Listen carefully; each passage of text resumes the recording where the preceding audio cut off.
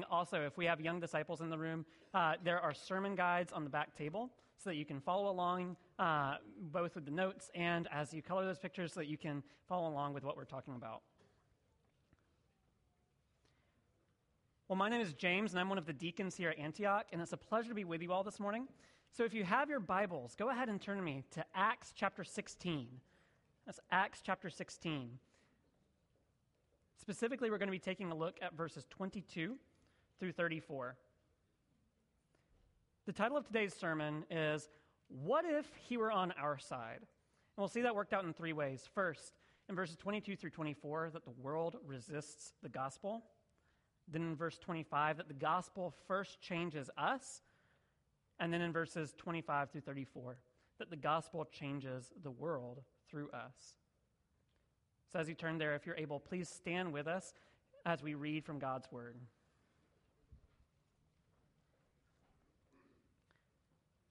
That's Acts chapter 16, beginning in verse 22. Church, hear the word of the Lord.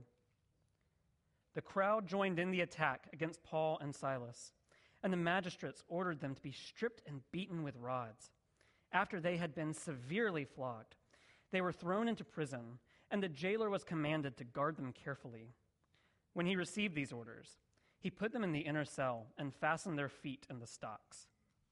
About midnight, Paul and Silas were praying and singing hymns to God, and the other prisoners were listening to them.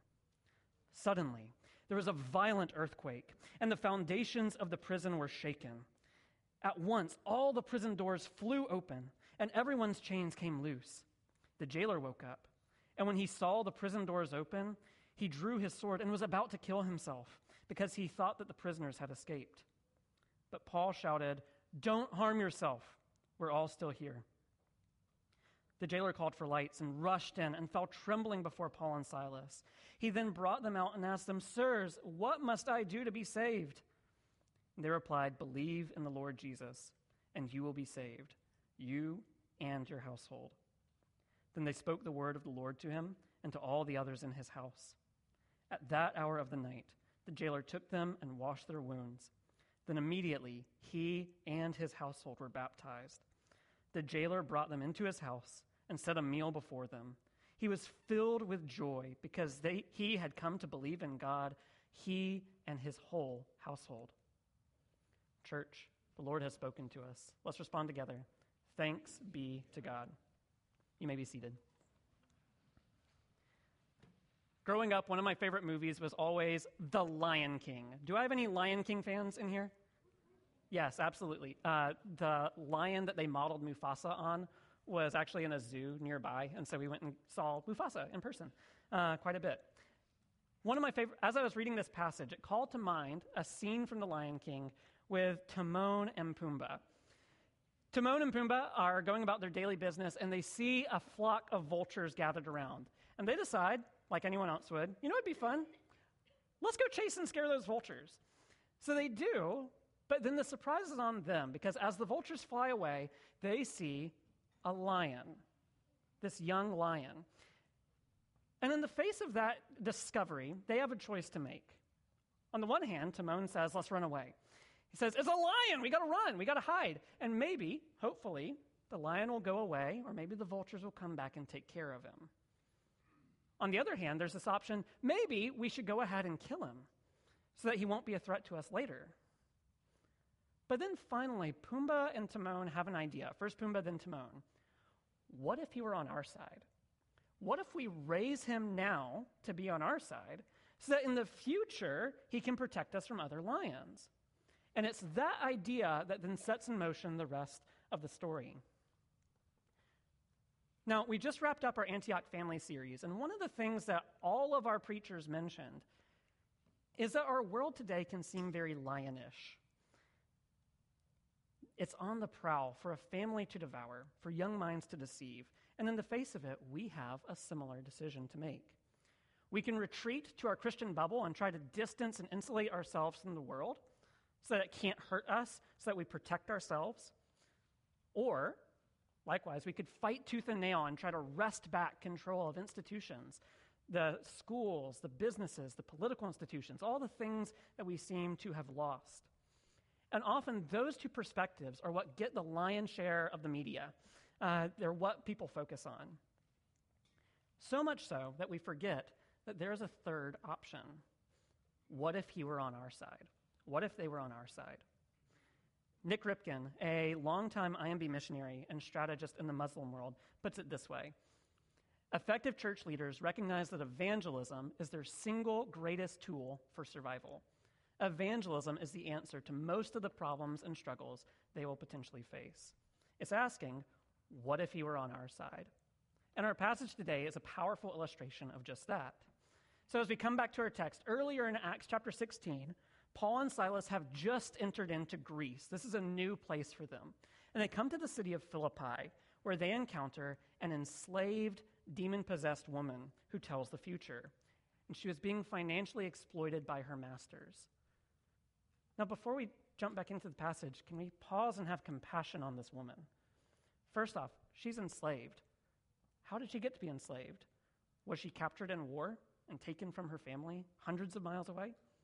Was she born into slavery? Does she know what freedom is like? Was she sold into slavery and grew up in poverty? We don't know. We can have compassion on her. And not only that, but then on top of it, she has this demon possession.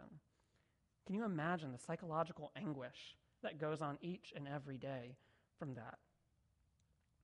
And at the end of all of it, does she have a shoulder to cry on? No. Only two masters counting their money and saying, do it again. The injustice of it is enough to make your blood boil, isn't it? And it certainly was for Paul, because he was being greatly distressed. Other translations might say angered, disturbed, or grieved. When you see in verse 18, he turned to the evil spirit and said, in the name of Jesus, I command you to come out of her. And the spirit left her in that moment. We pick up today, starting in verse 19, with the aftermath of this miraculous exorcism. We read, starting in verse 19, when her owners realized that their hope of making money was gone, do they care about the woman? No, they care about the money. They seized Paul and Silas and dragged them into the marketplace to face the authorities.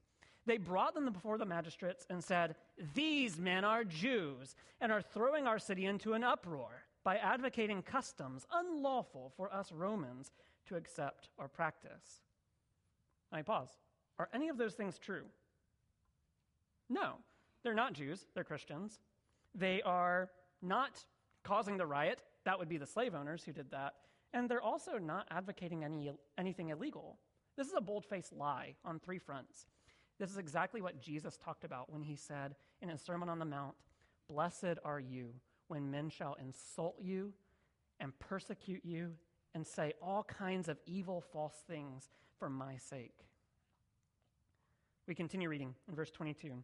So the crowd joined in the attack against Paul and Silas, and the magistrates ordered them to be stripped and beaten with rods. After they had been severely flogged, they were thrown into prison, and the jailer was commanded to guard them carefully. When he received these orders, he put them in the inner cell and fastened their feet in the stocks. So here, the lion bares his teeth, and he looks a lot more like Scar than Simba. Paul and Silas have struck a blow to Satan by kicking out one of his demons, by thwarting Satan's work, and Satan responds in turn. He has them stripped, slandered, beaten, flogged, and imprisoned. Literally, they threw them in prison and threw away the key. Now, we talk about persecution in the U.S. because of some objectionable library books, and we can be angry about that. But short of execution, this is about as bad as it gets, short of someone dying. And this leads to our first point, that the world resists the gospel. There's a saying that no good deed goes unpunished, and certainly that seems to be the case for Paul. After all, he did the right thing in setting this woman free, right? He did the right thing, but his only reward was beatings and humiliation and prison. It can feel the same way in the church today. On a cultural level, maybe we speak out against the evils of abortion, of killing children in their mother's womb, and our world slanderously responds, are you going to take care of all those kids? And then when we do, when we lead the way in adoption, the world tries to shut down adoption centers. And that's not somewhere in California. That's here in Kentucky, Sunrise Children's Services. But we could also zoom in and look at it on an Antioch level. Here at Antioch, we know that those who are faithful with little will be given more, right? Chances are, if you've served in a ministry for very long, soon you'll be promoted to deacon. And sure enough, we raise up leaders in order to fill those positions, to fill that work. And then as soon as we start to get into a rhythm, God calls them somewhere else. I understand the irony of that, being someone in that period of transition. And all the while these are challenges that we face as a church, each individual is also facing their own barrage from the enemy. He tempts us with rest and comfort to try to draw us off from the work. It's too hard. Come, find rest. You don't need to push yourself in that way. And then on top of that, simultaneously, he whispers two different lies to us. On the one hand, you're not enough, to try to discourage us from trying. But then on the other hand, you'll never be enough. You're not doing enough, so that we try harder. And both of them work to lure us into temptation. And when we seem to be doing well on those fronts, Satan throws temptations at us, the kind that are hard to see. Arrogance, bitterness, lust, indulgence, things that go on in the heart and that you can't hold accountable unless you tell someone. It relies on you. And then if we're doing well on that count, he throws up obstacles. The car breaks down. Your mother falls and breaks her hip. All of these things he throws up to try to draw you off from the work. And then after all that, if we're still standing strong in the work, Satan plays dirty, and he'll go after our wives. He'll go after our kids and our families and our friends, anyone weaker in faith, to draw us off from the work. And just like Paul and Silas, in the face of all of these schemes, we're presented with a choice. On the one hand, we may be tempted, like Timon and Pumbaa, to retreat. We can imagine for Paul and Silas, them sitting in that jail cell, hanging next to each other, and saying, well, I guess they weren't ready to hear. Guess we better move on. Maybe God will work in them some other time. Here at Antioch, we might say, well, I tried to share the gospel with so-and-so at work, but he didn't seem interested. I guess God's just not working in him yet. Or, in the words of one of my fellow seminary students, why should we send missionaries somewhere where it'll take them 10 years before they see their first convert, when I can send them to a VBS and see 30 kids come to Christ in a week? We retreat from things because it's hard, because we're under this delusion that it should be easy, that God's service in his kingdom should be easy. And when we do that, guess what? Satan wins. He's accomplished exactly what he wanted. You're no longer a threat. He's taken you out of the game. On the other hand, in our righteous indignation, and there's right to be indignant about some of the things we see going on in our world. In our righteous indignation, we double down and try to do things in our own strength. And in doing so, we run headlong into Satan's traps. It's like charging into a minefield of sin. In Paul's example, we might imagine that after they kick out the demon from this girl, they march down to the slave owner's house and they rough him up. And then they march down to the magistrate's office and say how wrong they were, they should never have allowed this, and call down fire and brimstone on them. And guess where that would have gotten Paul and Silas? Probably 6 feet under in a ditch. It would have stopped the ministry before it had even started. In our own church, what could that look like? Well, in a lot of ways, it could look like faithful ministry. It can look like faithful ministry day in and day out, but on the inside, the creeping sins of bitterness and self-righteousness. We pat ourselves on the back. Look how good I am at serving in this ministry. God surely sees this and will reward me for all of my hard work. And then we get bitter. Look at her. She's not serving in nursery. Lazy. And once again, Satan wins. How? Because in attempting to do these things in our own strength, we run straight into the trap. The sins of self-righteousness and bitterness work their way into our hearts, and it fuels conflict within the church. In some ways, this is even more dangerous because it's something that happens on the inside. It's something that we don't see until it's too late. And if we don't correct course from that course of action, then the result can be not only that we burn ourselves out, but that we also leave a trail of broken relationships in the wake. And that is a dangerous position. Either way, the world resists the gospel. Satan doesn't fight clean. He fights dirty. And if we're not careful, we can fall victim to his schemes. But I want to remind you guys that there is a third option, which is the what if he was on our side, the truth of the gospel. And this leads us to our second point today, that the gospel changes us. We see how Paul and Silas responded in the face of their persecution. So look with me again back at verse 25. About midnight, Paul and Silas were praying and singing hymns to God. In the face of persecution, how did they respond? They were praying. They were singing. They were worshiping. And this is how they responded. They could have had the mindset of, woe is me, God, deliver me from this prison. They could have had the mindset of, those villains, God, curse them for their sin. But instead, we find them worshiping. Now, both of those reactions, the woe is me and curse them for their sin, those are understandable positions. And I want to encourage you today, if you find yourself in the position of feeling that way, no matter what the cause might have been, I want to encourage you, those are understandable positions to have, because they reflect the fact that our world is not the way it's supposed to be. We live in a fallen world. That's a grievous thing, and it's okay to grieve.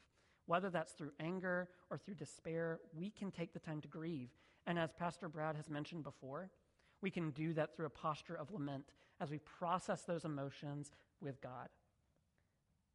But we don't want to stay there indefinitely. One thing I want to encourage you is that God meets us where we are, but he loves us too much to leave us there. And as we grieve, as we work through those things, there is a higher aim, and that aim is worship. This posture of worship in response to suffering is a theme that comes up over and over and over in the New Testament. Earlier in the book of Acts, when the apostles had just been beaten in Jerusalem for sharing the gospel, what did they do? They left the council rejoicing that they had been counted worthy to suffer dishonor for the name of Jesus.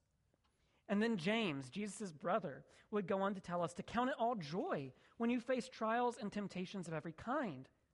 That's upside down. It's counterintuitive. Rather than counting it as something bad to be saved from or counting it as something evil to be resisted, they looked at suffering as a blessing to be received with thanksgiving. That's crazy. How can they have that attitude? Paul explains, I rejoice in my suffering for your sake. Why? Because in my flesh, I am filling up what is lacking in Christ's afflictions for the sake of his body, the church. You see, our Savior was not a king resplendent in glory, kicking back on his throne. Rather, he came as a homeless refugee, slandered, rejected, beaten, humiliated, and wrongfully executed by his own people for the sake of his own people. Somehow, we've got it in our heads that when we talk about God's blessing and becoming like Christ, we think of the American dream. We think of a comfortable home like heaven. We think of a harmonious family. We think of fun with friends. We think about all of those blessings of heaven now. And because of that, we ask God to grow us in faith, hoping that he'll give us those blessings now. Yet the irony of it is that we are most like Christ when we become that man of sorrows. We are most like Christ when we suffer. It's a brutal irony that we don't think about when we ask God to grow us in faith, and yet this is the tool that he uses. And this leads us to our second point this morning, that the gospel first must change us. Now, when I say that, we use the word gospel a lot in church, but often we don't take the time to explain what we mean by it. And as a result, according to some studies, only about 6% of American Christians know how to articulate the gospel. That's a tragedy. That's a big failure on our part. And so I want to first take the time to explain what we mean by the gospel, and then to kind of illustrate how we can use that as we process our suffering. So first, just as a summary of the gospel, the word gospel means good news. And like any other news story, it's a story with a response. For example, when you watch the news and it tells you a story about snow coming over the weekend, what's your response? Make sure you have salt. Make sure you have that road salt. When the news tells you the story about a wreck on 264, what's your response? Reroute. You're going to go somewhere else. There's a story. with a response. And in the same way, the gospel is a story with a response. So what's that story? We can outline it with 4 points. First, God created. God created each and every one of you in his image, each and every person in this world, uniquely in his image. He custom made you to reflect his glory in the world. And out of all his creations, he is most proud of the people made in his image. And he made a perfect world where they could flourish and do that, just that. But second, we sinned. Beginning with our first parents, Adam and Eve, each and every one of us have rebelled against God. Through our words, through our actions, through our deeds, we were born into that rebellion, and we have continued that rebellion every time we sin. God gave us hands to be serving to others, but instead we use them to harm. God gave us tongues to give praise to God, but instead we give curses. God gave us families to love and cherish, but through our selfishness, instead we drive them apart. And God gave us his word to guide us and lead us, but instead we twist it and follow our own way instead. God has blessed us, and we have spat it back in his face. And in so doing, we profane the image of God that he's made in us. We harm others made in the image of God. And worst of all, the guilt of our sins is why Jesus died. You may not have held the nail in your hand, but it was your sin that kept him up there on the cross. And every time we sin, we are revisiting the guilt of the death of the Son of God on us. We've got a problem. And in the face of that, the only right thing that God could do would be to punish you. But this leads us to our third point. Jesus saves. Rather than make you feel the weight of the wrath you deserve, God made a crazy decision to provide you with a way out. Jesus. God sent his only Son, Jesus Christ, who is the fullness of God in human form, to live the perfect life that you couldn't live, and then to die the death that you deserved. But because he had never sinned, death had no hold on him. 3 days later, he rose in the grave, and to prove it, he showed himself to 500 people over the course of 40 days. So now, point 4, we respond. You have a choice to make. Option A, Jesus offers you a new life. You can choose to abandon your old life of sin, trying to decide what's best for you, trying to earn your way to heaven, trying to earn your own blessing, and instead you trust that Jesus is enough. You trust that his death is enough and you don't have to add anything else to it. You trust that his way is better than yours and you repent and follow him. And you choose that he is going to be your Lord and who you follow. If you choose this option, God will not only save you from the wrath that you deserve, but he will also grant you eternal life in heaven with him and will live in your heart starting now to make you more like Jesus, to give you the power to do those things. Or, option B, you can refuse. You can say, I don't think I want to be like Jesus. After all, look where it got him, a cross. And you can go your own way. You are free to make that choice. But I want to warn you now that if you make that choice, you're sealing your fate. There is no middle ground. Everyone must choose. Everyone must choose one of those two options. And this is the gospel. This is what we mean when we say the gospel. So I would be remiss if right now I didn't ask, if you want to make that decision, I would love to talk to you about that. After the sermon, I'm going to go to the back. You can find me to talk about that. There's also pastors around this room. If you want to talk to someone, you can do that. And this can be the day that you make that decision. But I know for many people in this room, you've already made that decision. So I want to show you how the gospel also transforms the way we look at suffering, using these same steps. So I want you to imagine Paul and Silas sitting in that prison cell. It said that they were praying and singing hymns. So imagine them praying through the gospel here. I want to walk you through what that could look like. So first, God created. Imagine Paul and Silas saying, God, you made all the people in the city of Philippi. You made that mayor and gave him power to bring peace to the city. You made that slave girl and you made her masters to give you glory. You made that crowd and gave them voices to praise your name. You made these prisoners here in this jail that their deeds would shine among men as an example of your glory. God, you made them and you deserve to be worshiped by them. Second, we sinned. But God, that's not how it was today.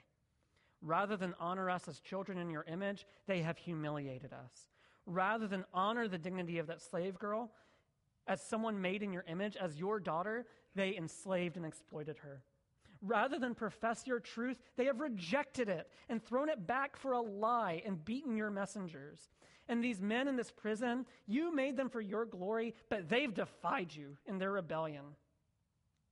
But God, if I'm honest, didn't I do the same thing? Paul says. When Stephen tried to share with me, didn't I order his death? Did I not revel in my hatred against you, against your son, and use your Bible as a bludgeon? Even now, after experiencing the riches of your kindness, God, I feel the bitterness creep in through my heart. I revile my persecutors, but their sins are less than mine. God, forgive me, the chief of sinners. Third, Jesus saves. But Jesus, you are near to the brokenhearted. You are a man of sorrows, acquainted with suffering, and you don't snuff out the smoldering wick or snap the bruised reed. You were reviled, you were crushed, and you were pierced, Jesus. And everything that's happening to me now is something you've already experienced, and you did it all to pay for my sin. And fourth, we respond, Jesus, forgive me for the bitterness in my heart. Forgive that jailer and forgive the prison guard, for they don't know what they've done. Show them the same grace that you showed to me. And God, if there's any way that I can be involved, show me how to do that. You see, before God changes our culture, he first has to change us. Suffering is a mirror to see where we're still failing to trust God. It's never pleasant, and yet this is how God shows us where the truths of the gospel still need to work. And we can trust that in the hands of a sovereign God, his purposes for it are still good, and it can do great good in us and in the people around us. Which leads us to our third point, that the gospel changes the world through us. While sometimes it may be weeks or months or years before we see the outcome of our suffering, sometimes in this world, we never get to see the outcome of our suffering. We can recognize that sometimes God is gracious to answer those prayers. He's gracious to show us how it has worked. I want to speak to you now. If you're suffering right now and you don't know why, if you're still dealing with the perplexities of that, I want to encourage you that a day is coming when Jesus will make all things right. But in the meantime, we can pray that Jesus will make it right in our own eyes so that we can see those results. He's done it before. Let's go back to Paul and Silas, picking back up in verse 25. So they were praying, they were singing hymns, and the other prisoners were listening to them. Suddenly, there was such a violent earthquake that the foundations of the prison were shaken. At once, all the prison doors flew open, and everyone's chains came loose. The jailer woke up, and when he saw the prison doors open, he drew his sword and was about to kill himself because he thought the prisoners had escaped. But Paul shouted, "Don't harm yourself, we're all still here." The jailer called for lights and rushed in and fell trembling before Paul and Silas and asked, "Sirs, what must I do to be saved?" And they replied, "Believe in the Lord Jesus, and you will be saved, you and your household." Then they spoke the word of the Lord to him and to all the others in his house. And after that hour of the night, the jailer took them and washed their wounds. Immediately, he and all his household were baptized. The jailer brought them into his house and set a meal before them. He was filled with joy because he had come to believe in God, he and his whole household. So things worked out for Paul and Silas.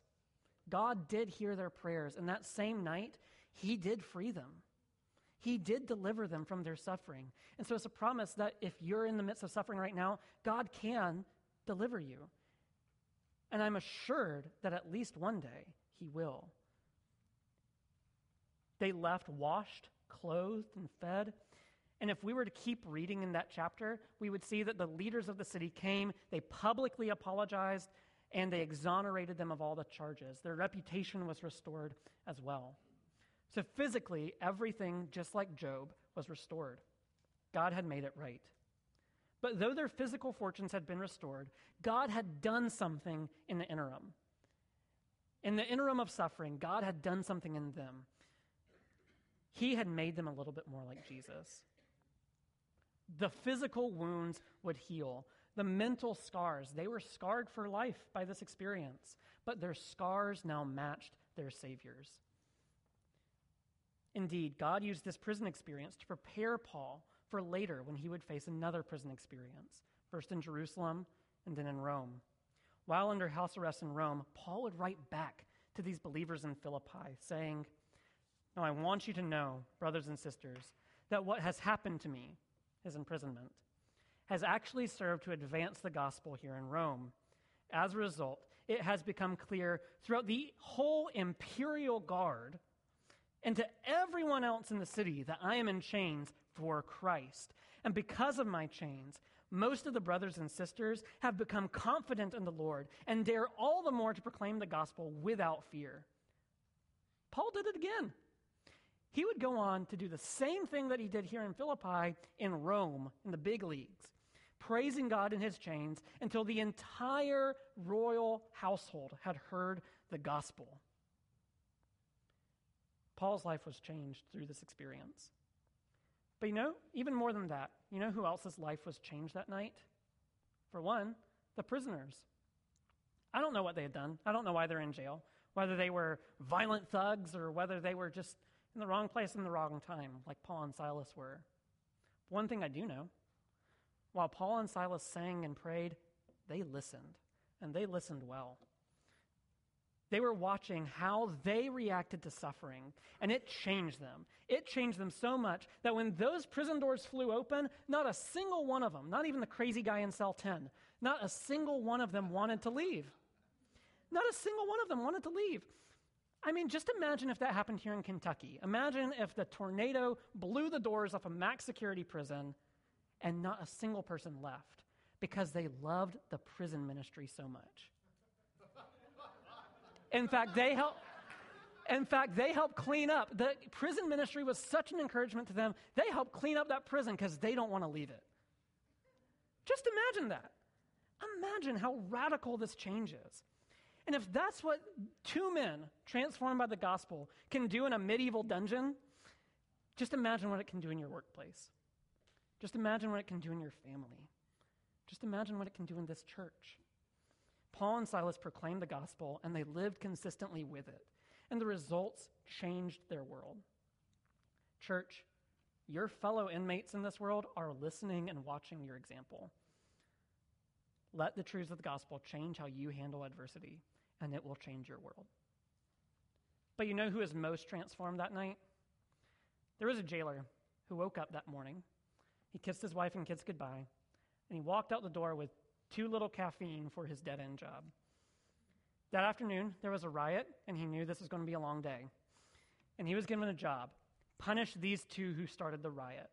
And like a good, dutiful Roman, he did his job. He put them in the most secure cell. He put them in the stocks himself, made sure they were secure. And who knows, maybe he threw in his own little beating and taunting to them. He was just doing his job. But then came that restless night, because all night long, after a long afternoon, those two wouldn't shut up. They just kept singing. And it was the most joyful song he had ever heard, more than any of the festival songs that he had used to dance to. He kept trying to drown it out. He kept trying to go to different parts of the jail. But no matter what he did, down those stone hallways kept echoing the same name of this foreign God, Jesus. And all the while came that gnawing sense in his heart that he was the one in the wrong. And he wrestled with it. No, I'm a Roman. I'm doing my duty. I can't be in the wrong. And yet, hour after hour, it gnawed. The guilt gnawed at his soul until finally, emotionally and physically exhausted, he sat down and nodded off to sleep. Then for the second time that day, he woke up, this time to the terrifying jolt of an earthquake and the horror of realizing that he had fallen asleep on the job. He had failed in his duty. And all at once, that guilt compounded. Surely this earthquake was a punishment from this foreign God, Jesus. His conscience was right. And as he saw those prison doors dangle on their hinges, he thought, uh-oh, this is the wrath of Jesus, and now I'm about to face the wrath of Rome. I'm about to die. This dead-end job would end in death. And then he remembers from his childhood the story of Lucretia, who saved her honor by taking her own life. And so he draws his sword and holds it to his chest, thinking, this is how I'll save my honor. This is how I'll save myself from crucifixion. If I do this now, then I will be forgiven. And it's in that moment that he realized that his sins deserved death. But just before that dagger plunged, he heard the words of grace that he never expected to hear. Don't hurt yourself. We're all still here. And then for the third time that day, this jailer woke up, this time from death to eternal life. He heard the message of a God who bore the death and the wrath on his behalf and defeated death on his behalf. That grace broke through, and now there was no more torment in his soul. There was no more confusion. Forget Rome. They can kill my body, but they can't kill my soul. That's safe with the God who lives forever. So he took Paul and Silas out of that prison and did what he knew was right. He washed their wounds, and he asked them to pray for him and to lead him to salvation. And now, just like Paul and Silas, he couldn't shut up about what God had done in his life. He had to tell everyone. It's midnight. He goes and wakes up his kids, wakes up his wife, wakes up his servants, and tells them about what God has done in his life. And guess what? The evidence of a changed life in him was enough that that whole household came to believe, and they were all saved, even his mother-in-law. You see, this lion was now on the side of Jesus. There it is. There it is. This lion who had roared against the church was now roaring the praises of Jesus in Philippi. And this was the birth of a church, the Philippian church, to whom the letter of Philippians was written. If you read the book of Philippians, it's one of the most encouraging books in the New Testament because of the encouragement that this jailer and his family brought in creating a church that welcomed and celebrated through suffering. Looking back on this jailer from a different prison cell, Paul would write, I thank my God every time I remember you. In all my prayers, I always pray with joy because of your partnership in the gospel from the first day until now, being confident of this, that he who began a good work in you will carry it on to completion until the day of Christ Jesus. Church, I don't want you to be under any delusions. In this world, we will have trouble. We follow a crucified Savior. And whether it's the pressures of the world on the church in general or the pressures on your life in particular from Satan himself, suffering is coming. How foolish would we be to face it in our own strength? But take heart.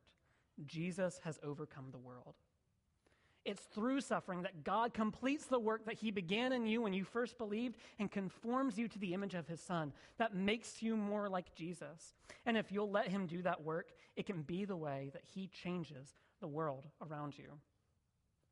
And now, as we do every week, we have a chance to remember the suffering that Jesus went through to change us.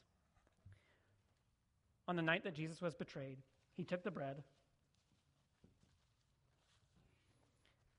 and he broke it and gave thanks and gave it to his disciples and said, this is my body, which is broken for you. Eat in remembrance of me.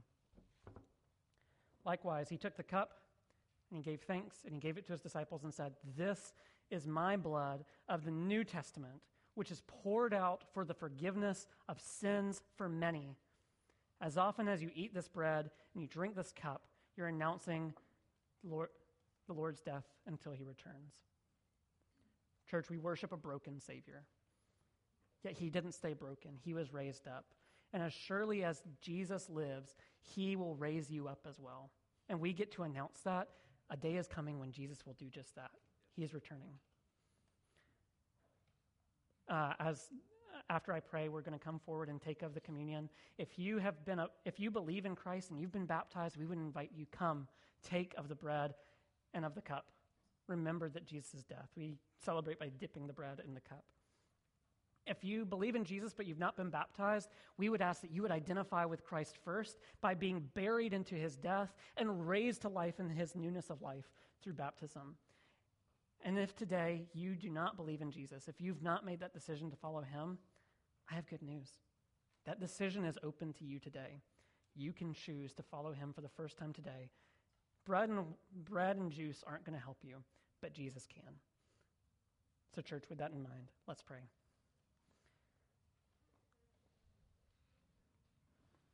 Lord, our lives are filled with trials, but you are not unfamiliar with them. God, you know our trials. You know the things that we're going through in this room. And so, Lord, I pray for those who are suffering that you would grant them the comfort of knowing that they're being made into your image through it. Lord, we pray selfishly that you would allow us to see the fruits of our suffering in this life and soon. And Lord, we pray for deliverance, but more importantly, God, we pray for your glory. Lord, we pray that you would be glorified through our lives as we are transformed to be more like you. And that's in your name we pray.